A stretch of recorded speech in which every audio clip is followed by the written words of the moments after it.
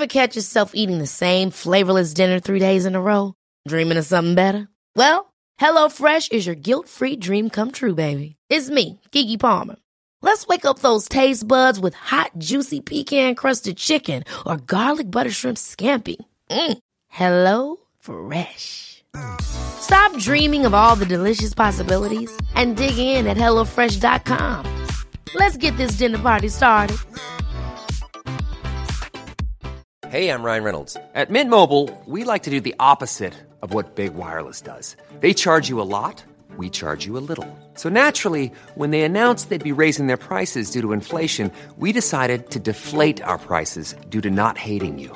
That's right. We're cutting the price of Mint Unlimited from $30 a month to just $15 a month. Give it a try at mintmobile.com/switch. $45 up front for 3 months plus taxes and fees. Promo rate for new customers for limited time. Unlimited more than 40 gigabytes per month. Slows full terms at mintmobile.com.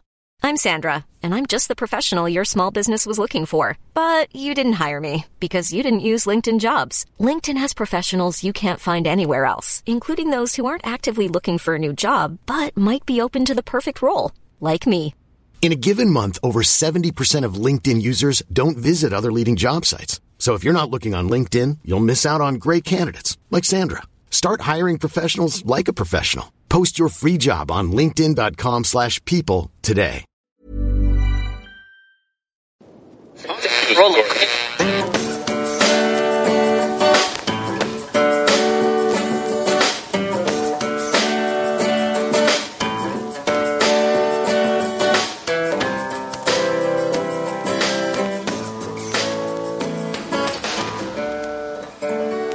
Acting as moderator for tonight's broadcast.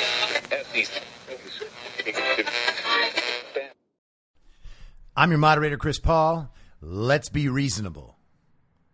Well, I wouldn't have to circle back so much if you just gave me the questions in advance. It's high noon for Tuesday, February 2nd, 2021. Follow the podcast on the Telegram Messenger app at t.me/I'm your moderator. Or join the discussion thread at t.me/be reasonable discussion. You can follow me and find me on Gab at I'm your moderator. And let me know if you want a t-shirt. I'll get you a t-shirt. You got to get me the money first. But then, t-shirt.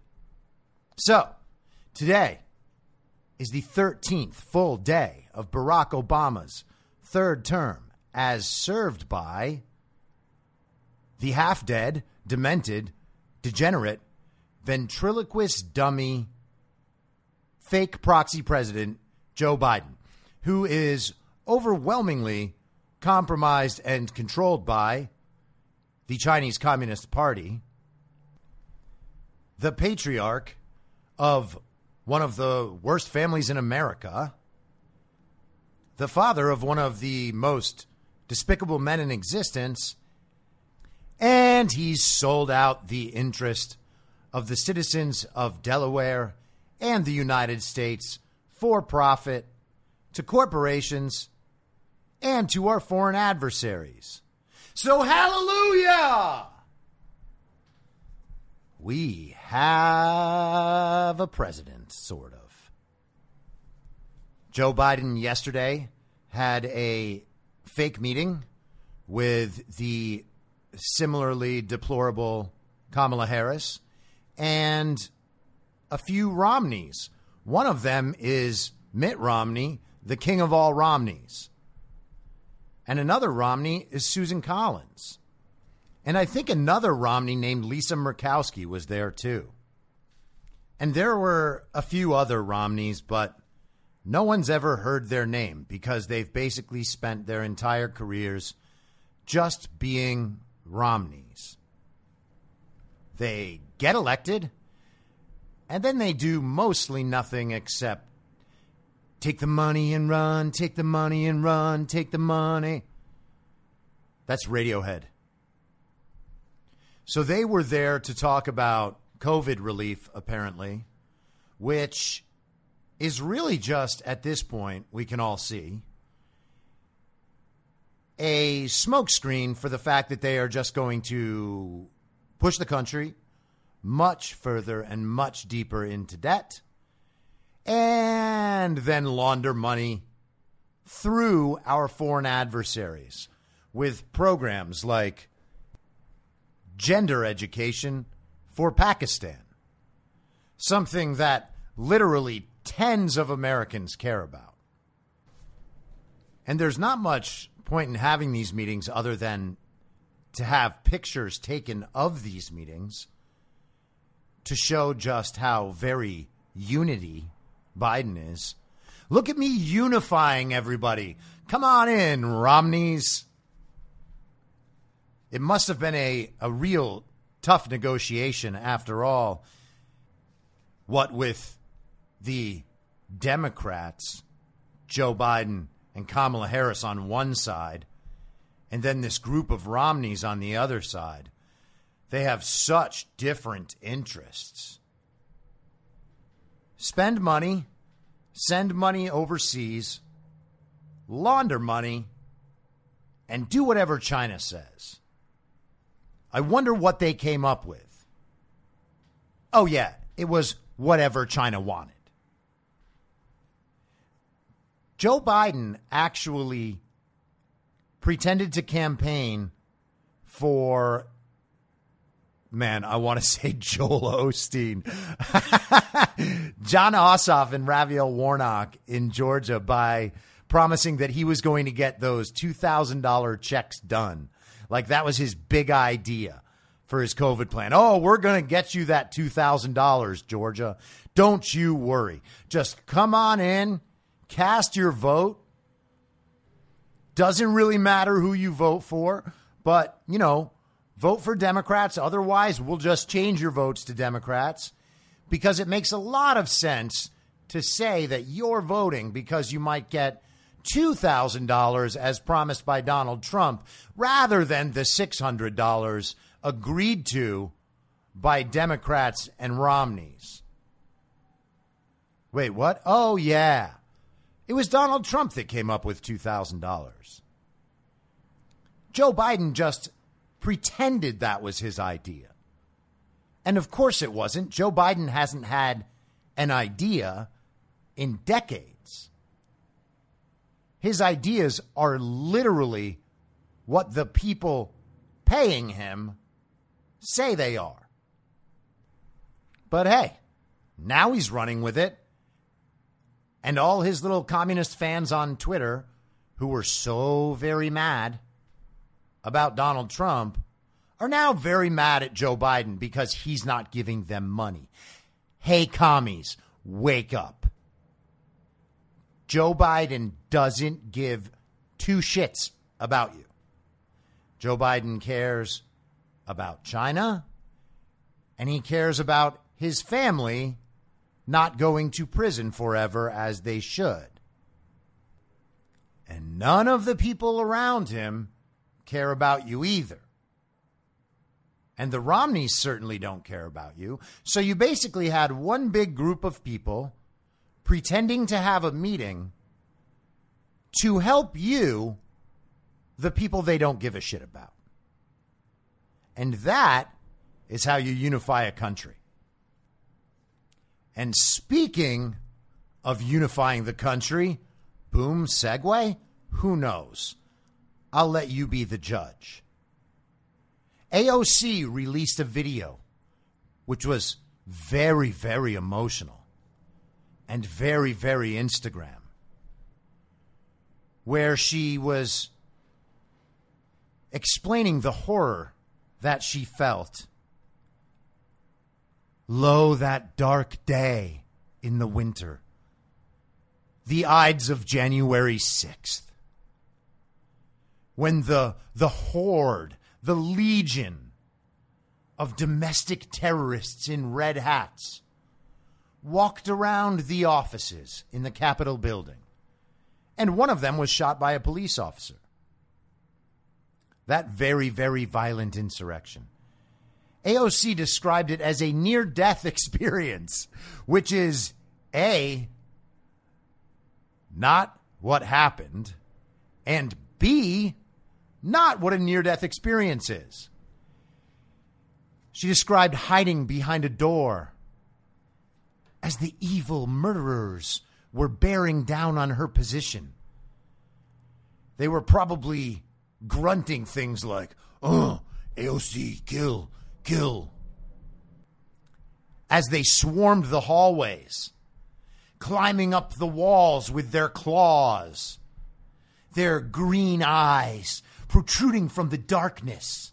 She could see them everywhere. Oh my God, there's one in the air conditioning vent. Call HVAC and Ghostbusters right now. Call 911, I'm near death. And they probably have COVID. But that wasn't enough. Not enough drama for AOC. She also had to declare to the world that she is a sexual assault survivor. And now, whether she is or is not something that I can possibly know. But sure, we'll give her the benefit of the doubt.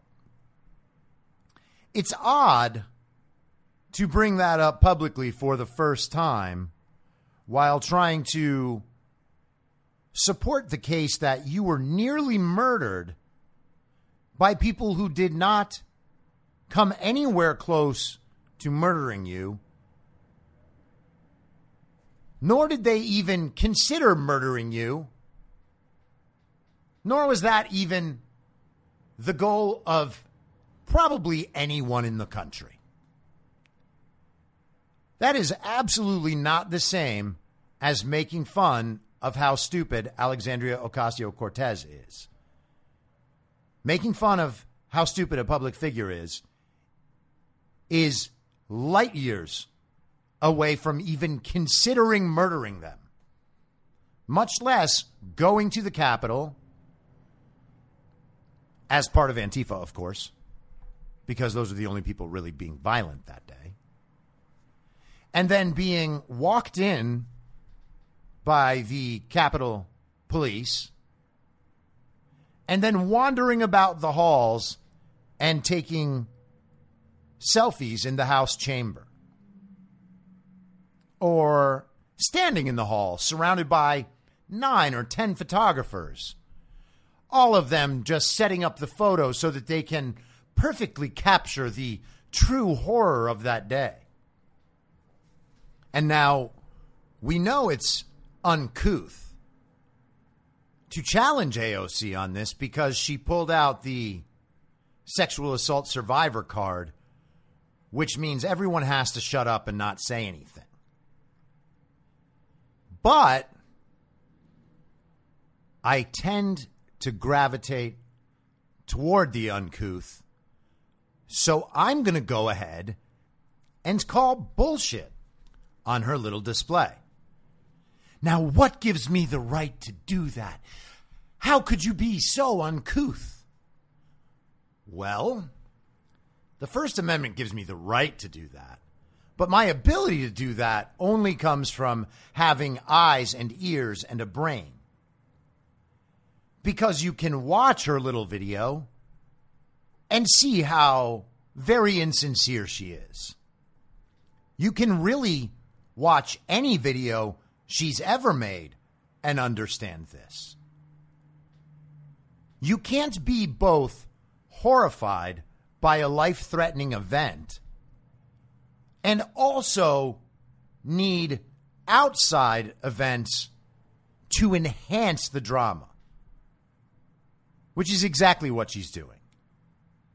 If that event was as scary as she is pretending it was, where is any evidence, any sign, anywhere that what she's claiming happened actually happened? In fact, for someone so social media savvy, how did she not have her phone on? Why wasn't she live streaming this attempted murder? Wouldn't she want evidence? Wouldn't she want to protect her fellow congressmen and women whose lives were all very, very threatened as well? Even though there's absolutely no evidence that any person in Congress was in danger at any point. In fact, the only person in danger was the woman named Ashley Babbitt, who was shot, apparently, by one of the Capitol Police, whose name has still not been released to the public. Nor have the names, apparently, I still haven't seen them, of the other 2 or 3 or 4 people, whichever congressman is speaking. There's not a real number. There's just a range. The other people who died that day, besides Ashley Babbitt and Officer Sicknick, who is said to have died from a heart condition. And he is going to apparently be lying in state as they go through the impeachment 2.0 sham. And that's to honor him, of course, and to make sure that everybody remembers how very serious that day was and how very scary that insurrection was.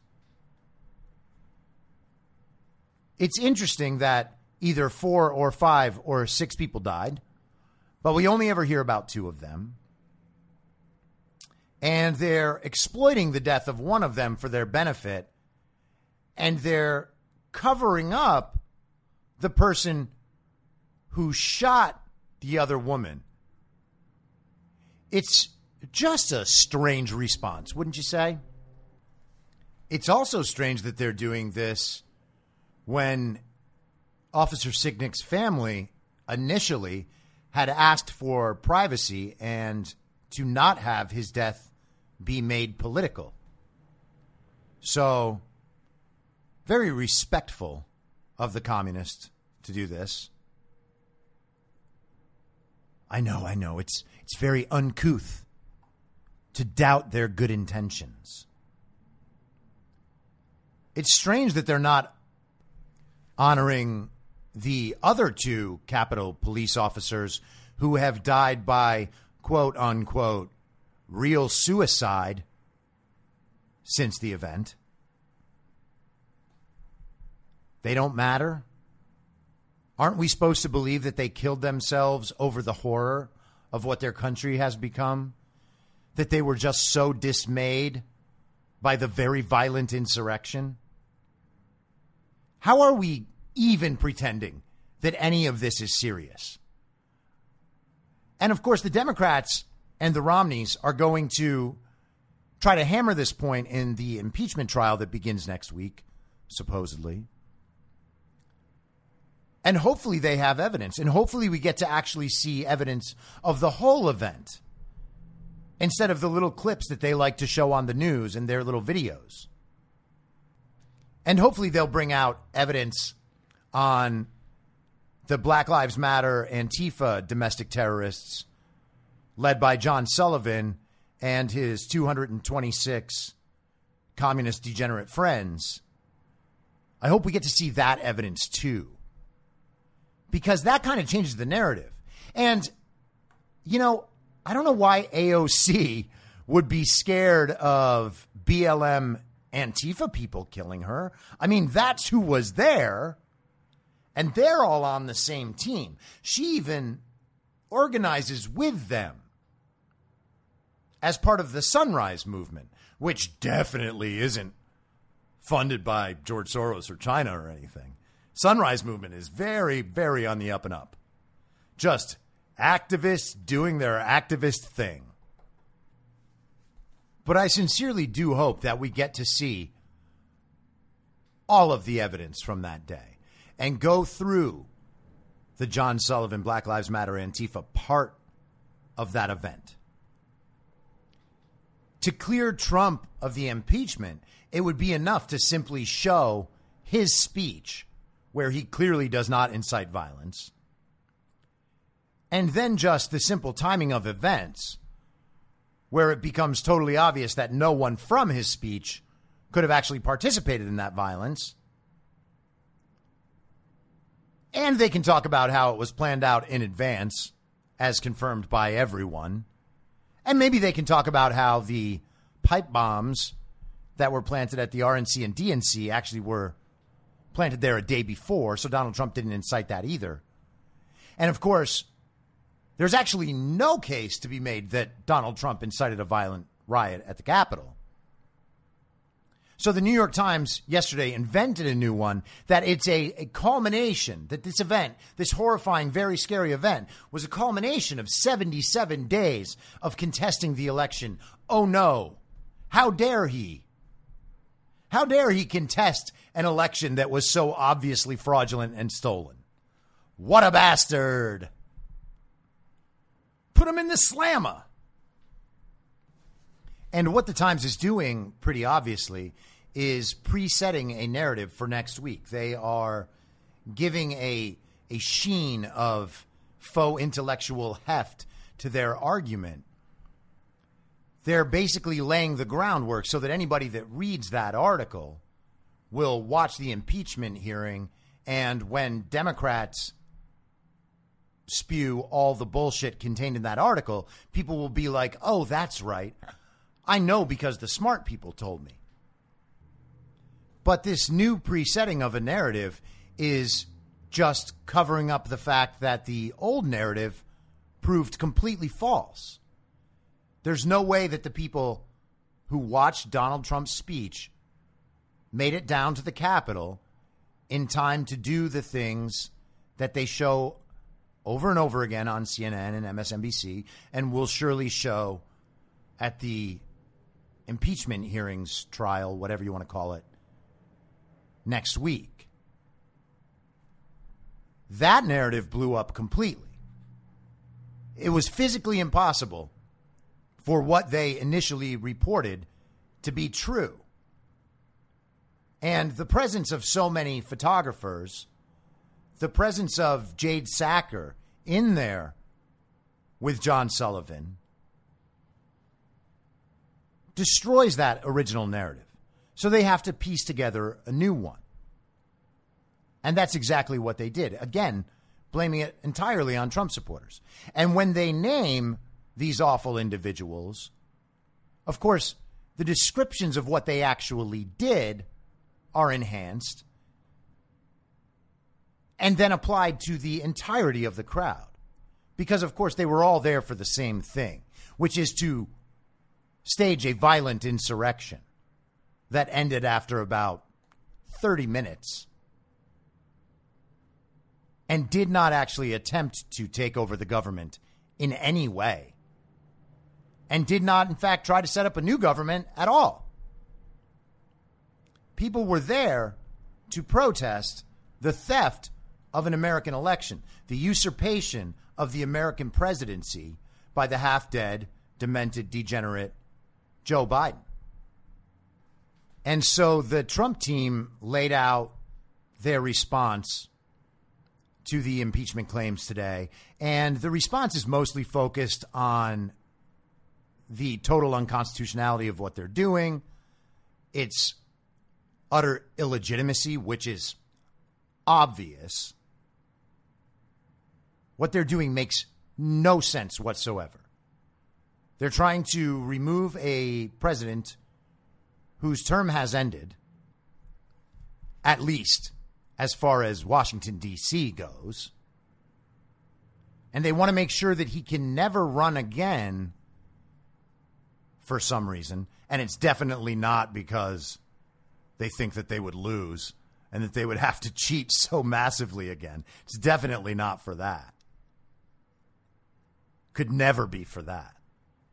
They're really just pursuing justice, as always. Because one thing that we know the commies care about is justice, and the principles of justice being evenly applied no matter who you are.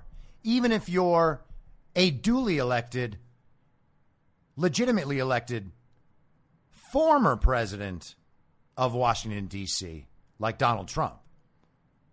Now, they get into a little trouble with the whole justice and principles thing because they actually do have a criminal that they're pretending is president right now, And they have criminals all throughout the body that is now trying the legitimately elected former president of Washington, D.C. But that is not a problem because they are the good guys, as defined by them, of course. And it doesn't matter that one of their impeachment managers is clearly compromised by Chinese intelligence and was actually sleeping with a Chinese spy, even though he's still on the Intelligence Committee. That's Eric Swalwell, of course. One of the absolute dumbest people I've ever seen. I mean, he's like AOC level dumb, but he's also got that debilitated animal weakness that is just so charming. And that doesn't matter. John Roberts, who has his own problems, will not be presiding over the Senate trial because, of course, it is not a real impeachment trial for a sitting president of Washington, D.C. But we can just pretend it's real. This is a show. It is a farce. It is a national disgrace what they're doing. And Trump's team better damn well bring the heat and bring the evidence and show exactly how legitimate that protest was and how illegitimate their claims are. And if he fails to do that, that will be a disaster. I don't know how many more opportunities we'll be given for the country to actually see the evidence and hear the truth about any of what has happened in the last few months, not to mention the last 5 years. And I mentioned a couple weeks ago, talking about the two paths, that the Steve Bannon, Raheem Kassam war room path was directed toward this impeachment trial so that Trump could bring out all the evidence there. And that's a fine plan if it happens. If it doesn't happen, all this focus on the impeachment trial and laying the groundwork for that will all be for nothing. And that would be a travesty. So I'm hoping that doesn't happen. Because we know right now that the adherence to the central narrative is dropping rapidly. CNN's ratings are down 44%. MSNBC's are down 20%. Fox was already getting crushed because conservatives and people in the MAGA movement don't trust Fox at all anymore, and shouldn't, of course. Fox is, again, just telling the other side of the central narrative. They're not diverging from the central narrative. They're saying the same things to a different set of people. But they are leading those people by the nose down the same central narrative path. Doesn't matter if it's MSNBC or Fox or Bill Maher or CNN. They're all central narrative. And I used to have a ton of respect for Bill Maher. And I mean, I still respect the guy, but there are few people that I see with a public platform like that that are actually so confused and seemingly clueless about what they're doing. I mean, there are the hosts on CNN and MSNBC and Fox who are doing a very particular job in service of very particular political goals. Bill Maher seems not to have those in many ways. Bill Maher's whole brand was that he was going to give you the raw, honest truth. But it doesn't seem like he has any bearing on what the truth is anymore. That compass for him is totally broken. It's all central narrative. He will occasionally try to step outside it, but never really get very far. Like he had Robert F. Kennedy on his show a few years ago to talk about vaccines. And that was the furthest I've seen him go. He had Milo on when Milo was a hot topic, and he got crucified for that. And I'm also not saying that Bill Maher has never been brave. What I'm saying right now is that he is drinking from the wrong information stream, and there is no bravery within that information stream. The boldest conclusions you can come to on that information really only go out as far as Fox or MSNBC does. And some people like to take their own little grab bag from one and from the other, and then those are their opinions. And it seems like they become actual thoughtful people by embracing both sides. But that's not what thoughtfulness is. That's just putting yourself right down the middle. There's no extra credit intellectually for doing that. You're just repeating different parts of the story than other people repeat. Changing subjects without a segue. Here we go. This piece is from The Daily Beast yesterday in the evening. It is by a woke social justice Twitter personality named Maxwell Tenney. And the headline is White House Reporters. Biden team wanted our questions in advance. It's like difficult to even talk about this stuff with a straight face. We are talking about the party that imagines itself as the keepers of knowledge and intellect and truth and facts. But what they really are is the party of misinformation. And that problem is actually compounded by the fact that Jen Psaki is the press secretary, and she is 0% competent. So here's the article. If you're a reporter with a tough question for the White House press secretary, Joe Biden's staff wouldn't mind knowing about it in advance. According to 3 sources with knowledge of the matter, as well as written communications reviewed by the Daily Beast, the new president's communication staff have already on occasion probed reporters to see what questions they plan on asking. New White House press secretary Jen Psaki, when called upon during briefings. The request prompted concerns among the White House press corps, whose members, like many reporters, are sensitive to the perception that they are coordinating with political communications staffers. Wow! I cannot believe that they even have the balls to write that sentence. They're sensitive to the perception that they are coordinating with political communication staffers.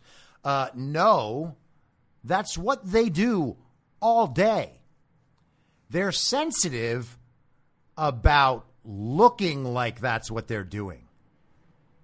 In the same way that a magician is sensitive to everyone in the audience knowing how they do their tricks. It's a little different. Like, yeah, we're lying to you and this is all a big charade, but you're not allowed to know that because then that ruins the whole thing for us. Back to the article. One reporter raised the issue during an informal White House Correspondents Association Zoom call last Friday. According to multiple sources, leaders at the meeting advised print reporters to push back against requests by the White House press team to learn of questions in advance or simply to not respond to the Biden team's inquiries. While it's a relief to see briefings return, particularly with a commitment to factual information, the press can't really do its job in the briefing room if the White House is picking and choosing the questions they want, one White House correspondent said. It's not really a free press at all. Okay, so a report about reporters still requires an anonymously sourced reporter. Why? Because they believe that the Biden press team would restrict their access if they knew which of the reporters was the one who said, oh, hey, yeah, they asked me for questions in advance. And this is, you just got to say, not at all like the dictatorship of Donald Trump, who let just the most miscreant losers in the White House press corps come in day after day after day after day and ask them anything at all and let them go ahead and insert their own narratives into the bad questions they were asking, and then would even yell over the hot mic even after the press secretary had walked out of the room. That dictatorship, you'll remember, was very dangerous to the press. In fact, even calling what they do fake news, which is an accurate assessment of what they do, we are talking about the people who led the Russian collusion hoax for years, talked about Mueller and how Trump was going to be impeached for years, covered up the Biden crime family, allowed the impeachment of a president over something the Biden crime family did, lied about COVID, lied about Black Lives Matter, lied about the campaign, lied about election fraud. Yeah, those people. You know, the ones that were just trying to keep the dictator in check. Not a very competent, qualified, legitimate president like Joe Biden, who is not at all dictatorial, despite the fact that he has signed 40 executive orders in the last 2 weeks, while Congress has just taken weeks off. Because we know what's really important. What's really important is this Senate impeachment trial, trying to convince the public that somehow Trump supporters are terrorists, Sophia Bush, but actually legislating, that's not for us. Even though Joe Biden said a few months ago that that would be a sign of a dictator. Now that he's doing it, we can clearly see that it's not at all the sign of a dictator, even though he was put into office as the result of a fraudulent election and supported by corrupt courts, corrupt politicians, and a wholly corrupt media and social media environment. But that's not at all like a dictator. Important to remember that no matter what, that's not like a dictator. Let's go back to the article. It pissed off enough reporters for people to flag it for the White House Correspondents Association for them to deal with it. I mean, that is just such a terribly written sentence. I actually read that correctly. I'll do it again. It pissed off enough reporters for people to flag it for the White House Correspondents Association for them to deal with it. Yeah, that doesn't make any sense. Another knowledgeable source said, oh, okay, so we don't even know if this is someone in the Correspondents Association, but we do know that this anonymous source is knowledgeable, according to the Daily Beast. And that's enough. But isn't it also amazing that they include this sentence, thinking that this adds like some color or context instead of exposes exactly what these people are doing? It pissed off enough reporters for people to flag it. So it wasn't the first time or the second time. It wasn't one reporter here, like, none of that. This is a Biden press team policy. This is standard operating procedure. And finally, enough reporters who are all very responsible and very integrity. Enough of them are finally mad, and they're going to have to say it. They're really going to go against the grain in the central narrative and say that something that Biden's team did might actually not be that good. Now, is it an attack on the free press? I mean, not like Donald Trump calling them fake news. It's not that kind of attack. This is the kind of attack where a definitely not dictatorial administration tells reporters that they will have their access restricted or their questions go unanswered unless they prepare those questions in advance so that Jen Psaki can have adequate answers and not have to circle back and hope the issue just goes away. It's odd that such an important, intelligent, legitimate administration would be concerned about not being able to answer questions on the fly. I mean, they're doing everything right and totally above board, and they're very, very honest, obviously. So why can't they just answer the questions? They're actually not getting hard questions. The idea that any of the questions they've received so far are hard questions is absurd. Back to the article. The WHCA Zoom call was off the record, and Daily Beast staffers participated in the talk.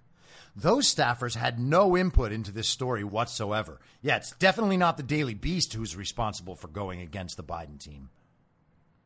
They just want to make sure that everyone knows, hey, it's not us. We're just reporting because we're very responsible. The reporter who wrote this story was not bound by the terms of the call's agreement. All of the information in this article was independently gathered and without his colleagues' knowledge. Hide! Run and hide! The definitely not dictator president knows what we did. Since Biden took office 2 weeks ago, the White House press team has visibly attempted to draw contrasts with the Trump press team, which had a notoriously antagonistic relationship with reporters and eventually scrapped the traditional daily briefing altogether. Well, no, that's not exactly how that happened. In fact, that's not at all how that happened. But who cares? Psaki has pleased many members of the press pool by ensuring that the reporters in attendance aren't doing so in vain. What the fuck does that mean? Doing what in vain? Attending? What in the world does this even mean? In each of the early press conferences, she's fielded questions from every reporter in the room. Oh, yeah, so they are talking about attending in vain, even though that sentence was absolutely horribly written. It's like it was written by a college kid, which is essentially the brainpower of the mainstream media. So, yes, she answers everyone's questions. And that is such a difficult task that from now on, she's going to need the questions in advance. If I'm going to keep answering everyone's questions, I better have them in advance. That's not really answering questions, is it? That is writing up politically advantageous responses and then pantomime in the press room. Like, I'm going to say this, then you say this, then I'll say this, then you say this. Got it? Okay. Run the play. Ready, break. During her first presser, Psaki promised to restore regular briefings, including those with top administration health officials, adding that she had a deep respect for the role of a free and independent press, and that they shared, quote, a common goal, which is sharing accurate information with the American people, so long as they know the questions in advance. And so she can get the very, very most accurate information. Nothing less than total, absolute accuracy. That's why we need the questions in advance, so that we can make these lies sound as accurate as possible and totally, definitely related to your question, which Jen Psaki definitely will not dodge or circle back on. Biden's press team did not deny that staffers had solicited questions from reporters, but the White House contended that it has tried to foster a better relationship with the press corps than the previous administration and has tried to reach out to reporters directly in order to avoid appearing to dodge questions during briefings. Oh, much better. Oh, that's much better. They don't want to look like they're dodging questions, so they get the questions in advance so that they can set the answer up in a way that doesn't seem like they're dodging questions. It's good that they recognized that this was already a problem for them less than 13 full days in. Well, that's amazing. It wants to foster a better relationship with the press corps. Well, I'm wondering how much better a relationship you could possibly have with a press corps than the Joe Biden team already does. We're talking about a press corps who, while Joe Biden's son is the subject of federal criminal investigations for things that Joe Biden was himself involved in, the press corps that asked him what kind of ice cream he was purchasing. What?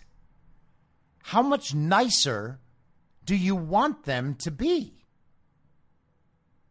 This is honestly what happens in third world dictatorships. This is banana republic shit. This is state media shit. They are actually mad right now that the state media is not doing enough to support the state. That is a threat to freedom of the press. Not calling completely fake news. How many real news articles did we get on the Steele dossier? Hundreds? Thousands? That dossier was total bullshit. Every article treating that dossier as truth was in fact fake news. But calling it fake news is a threat to the free press. Got it. Our goal is to make the daily briefing as useful and informative as possible for both reporters and the public, a White House spokesperson said.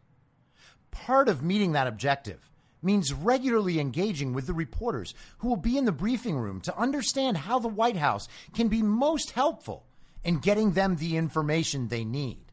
That two-way conversation is an important part of keeping the American people updated about how government is serving them. Oh my God. Every paragraph that Maxwell Tenney writes is more preposterous than the last. Unbelievable. This practice isn't totally unheard of in previous administrations, departments, or federal agencies. For instance, former President Donald Trump's White House press secretary, Sarah Huckabee Sanders, was known to have asked certain news outlets about their questions in advance of some major or high-profile Trump press conferences or events, according to two people with direct knowledge of the matter. Okay, so in 4 years of the most ubiquitously available president to the press, maybe ever, two people with direct knowledge say that something similar may have occurred years ago. This is just total desperation. This is the most hackish bullshit I've ever seen. They are trying to say that what Biden's doing is okay. What Biden is actually doing is okay. Because according to two people, two anonymous sources, Trump's team did something similar years ago. Unreal. Communication staffers during the Bush and Obama years would ask reporters for the gist of questions in advance if they wanted to interview cabinet secretaries. Now, that sounds entirely different, first of all, because interviewing cabinet secretaries is different than asking questions at a press conference. And it's substantively different because cabinet secretaries deal with a range of issues. And if they're going to be interviewed, and the White House is going to allow them to be interviewed, the subject of the interview is kind of pertinent. So I actually don't care at all that Bush and Obama did that. Under previous administrations, many White House reporters would meet informally in the morning for gaggles with the press secretaries. During these interactions, White House communications staff could get a sense of the topics reporters were interested in that day and would come prepared for questions during televised briefings later in the afternoon. Okay. Eric Schultz, a former deputy press secretary in the Obama White House, said that the new comms team was restoring normalcy to the briefing process. Finding out what reporters are focusing on, he said, was standard procedure in most pre-Trump White Houses in order to reduce the number of questions that go unanswered during televised briefings. Well, what? I don't remember Kayleigh McEnany constantly saying and I'll circle back. I do remember Kayleigh McEnany being prepared to answer almost every single question the press asked, except when it was referring directly to minutia and to not one of the topics of the day, where she would say, I will get that information for you and you'll have it this afternoon. Ready or not, here's more bullshit cover. This is textbook communications work. The briefing becomes meaningless if the press secretary has to repeatedly punt questions instead of coming equipped to discuss what journalists are reporting on, he said. In a non-COVID environment, this would happen in casual conversations throughout the day in lower and upper press. One of the few upsides to reporters hovering over your desk all day is that you get a very quick sense of what they're working on. Unreal. First off, Jen Psaki does not have to repeatedly punt questions. Jen Psaki chooses to repeatedly punt on questions because she can't answer them in a way that will look good for the administration. Despite concerns some reporters had with the Biden team's behind-the-scenes queries, Psaki's tenure thus far has received positive reviews from many media outlets. The Washington Post told readers to get ready for a, quote, reality-grounded press briefings, again, terribly written, which Forbes has already described as, quote, must-see TV. The New York Times noted that she had extended a, quote, olive branch to reporters during her first briefing, which Vox described as, quote, a breath of fresh air. And that's the end of the article. That right there is the perfect example of something that shouldn't have gotten into the central narrative, accidentally getting too close to reaching the central narrative, so they run an interference story in advance of that happening. The entire point of this article is to reframe the ridiculous thing that Jen Psaki and her friends are doing as something that not only benefits the press, but it benefits the government and the people. So really, this is just a win-win-win for everyone. And it would be crazy for anyone to get upset at this. That's the takeaway right here. An olive branch, a breath of fresh air, reality grounded, must-see TV. I mean, if you put those little quotes on a movie poster with Jen Psaki on there, making her little hand gestures, that would look like Peter Travers from Rolling Stone reviewed it. 5 stars. Up. Another press briefing. 5 stars. Another one. 5 stars. Now I sound like DJ Khaled. Another one. 5 stars. What we have witnessed so far from the Biden administration and from his press team is the polar opposite of transparency. This administration is completely opaque. And that seems to be the chosen position for this administration in general and for the state media that serves it. The people are left to know nothing. When are Joe Biden's $2,000 checks coming? Who knows? Hey, why do we need $2 trillion more for this COVID recovery? when we've already spent the trillions and we know that the society would simply recover if we just allowed businesses to open? How about that? Where's the answer to that question? I'll even provide the question to you in advance. Hey, Jen Psaki, just get back to me by the end of the week on that. Can you do that? Can you answer that question for me? That would be fantastic. I'll never ask you another question.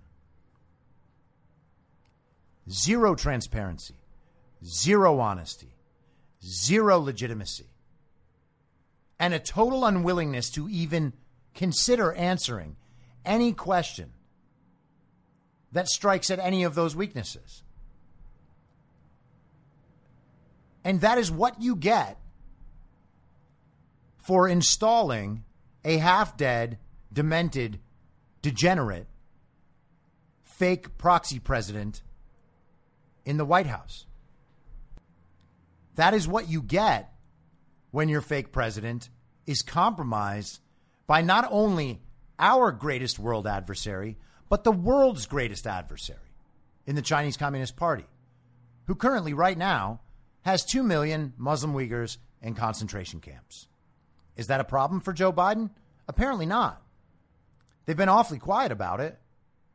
Mike Pompeo called it a crime against humanity, and it certainly is. Is Joe Biden allowed to do that? I don't think so. And I will leave you with this. Andrew Cuomo and I now agree on something for the first time. And no, it's not the wisdom of killing people's grandparents, as he did. I would never agree with that. But I do agree with this. On Friday, he said, when I say experts in air quotes, it sounds like I'm saying I don't really trust the experts. Because I don't. Because I don't. Well, hey, Andrew, that's a great call. I don't trust the goddamn experts either because they're actually not experts. They're just people commies call experts. If they were actually experts, they wouldn't have been wrong the entire time. They wouldn't have been lying to us the entire time. And we wouldn't be in this position. It's listening to people like Andrew Cuomo's buddy Anthony Fauci that got us in this place. It's listening to the experts like the epidemiologists who made their really, truly, horrifically bad projections on what the disease would actually do. They're little models about the total downfall of society, the total death of everyone. That was the problem. Listening to those experts was, in fact, the problem. And Andrew Cuomo did that for this entire time. But now he's saying he doesn't like it because his vaccine rollout is going poorly and he needs someone to blame. So I do agree with his sentence. I don't agree with anything else in the context of that sentence. New York health officials are now leaving. 9 are gone. But he still has good old Dr. Zucker. That's his little sidekick at his press conferences. But now it's okay. Now it's okay to question the experts. When Trump says that hydroxychloroquine works, he's lying, and we know that because we have to trust the experts, and the experts say that he's lying. But when Andrew Cuomo doesn't trust the experts because he needs a scapegoat for his numerous failures, well, that's just Andrew being Andrew. And commie's gonna commie. I will be back tomorrow at the same reasonable time on the same reasonable podcast network. I don't have a network. Masks and lockdowns do not work. And Joe Biden will never be president. Goodbye. Whether you're a total newbie to podcasting or even if you've had a show before like me, you know how intimidating it can be to start your show. The tech side especially can be daunting. That's why I'm so grateful Anchor exists. If you haven't heard about Anchor, it's the easiest way to make a podcast. They knock down all the barriers to entry. Let me explain. First off, it's free. I don't know how or why, but I'm happy about it. The platform's great. There are creation tools that allow you to record and edit your podcast right from your phone or computer. Anchor will distribute your podcast for you so it can be heard on Spotify, Apple Podcasts, and many more. I can't even begin to describe how much easier it was to get my show on all the major platforms this time than it was a few years ago. You can make money from your podcast with no minimum listenership. That's right. You build your show, you make money. It's everything you need to make a podcast in one place, and the company is committed to the success of its content creators. Go download the free Anchor app or go to anchor.fm to get started. Thanks for listening. Please follow the podcast on Instagram and Parler at I'm Your Moderator. Soon I'll be up on Rumble with a video aspect. In the meantime, if you'd like to support the show, I have a Substack, imyourmoderator.substack.com, where you can donate, or you can donate at anchor.fm by searching Be Reasonable with your moderator, Chris Paul. I hope to see you soon. Back out on the range.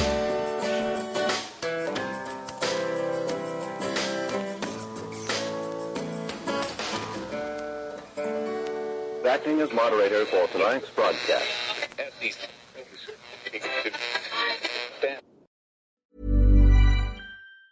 Ever catch yourself eating the same flavorless dinner 3 days in a row?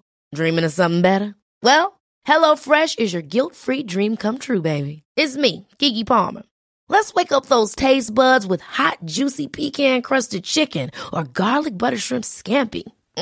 Hello Fresh. Stop dreaming of all the delicious possibilities and dig in at HelloFresh.com.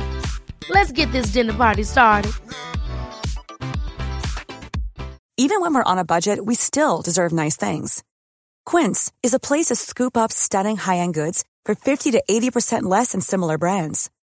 They have buttery soft cashmere sweaters starting at $50, luxurious Italian leather bags, and so much more. Plus, Quince only works with factories that use safe, ethical, and responsible manufacturing. Get the high-end goods you'll love without the high price tag with Quince. Go to quince.com/style for free shipping and 365-day returns. Mom deserves the best, and there's no better place to shop for Mother's Day than Whole Foods Market. They're your destination for unbeatable savings, from premium gifts to show-stopping flowers and irresistible desserts. Start by saving 33% with Prime on all body care and candles. Then get a 15-stem bunch of tulips for just $9.99 each with Prime. Round out Mom's menu with festive rosé, irresistible berry chantilly cake, and more special treats. Come celebrate Mother's Day at Whole Foods Market. In my mind, that's the end game. Thanks for listening. If you'd like to follow what I'm reading and thinking throughout the day, you can do that by downloading the Telegram Messenger app and going to t.me/I'm your moderator.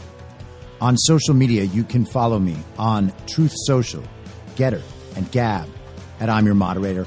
I also have channels on Rumble and BitChute.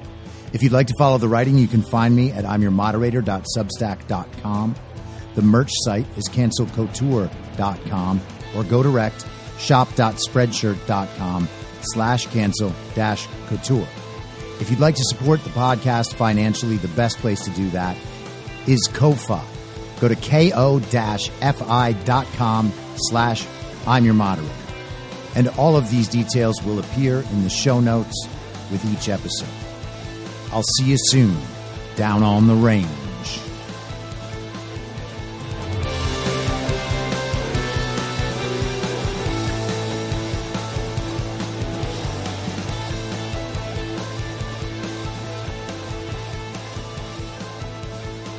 It's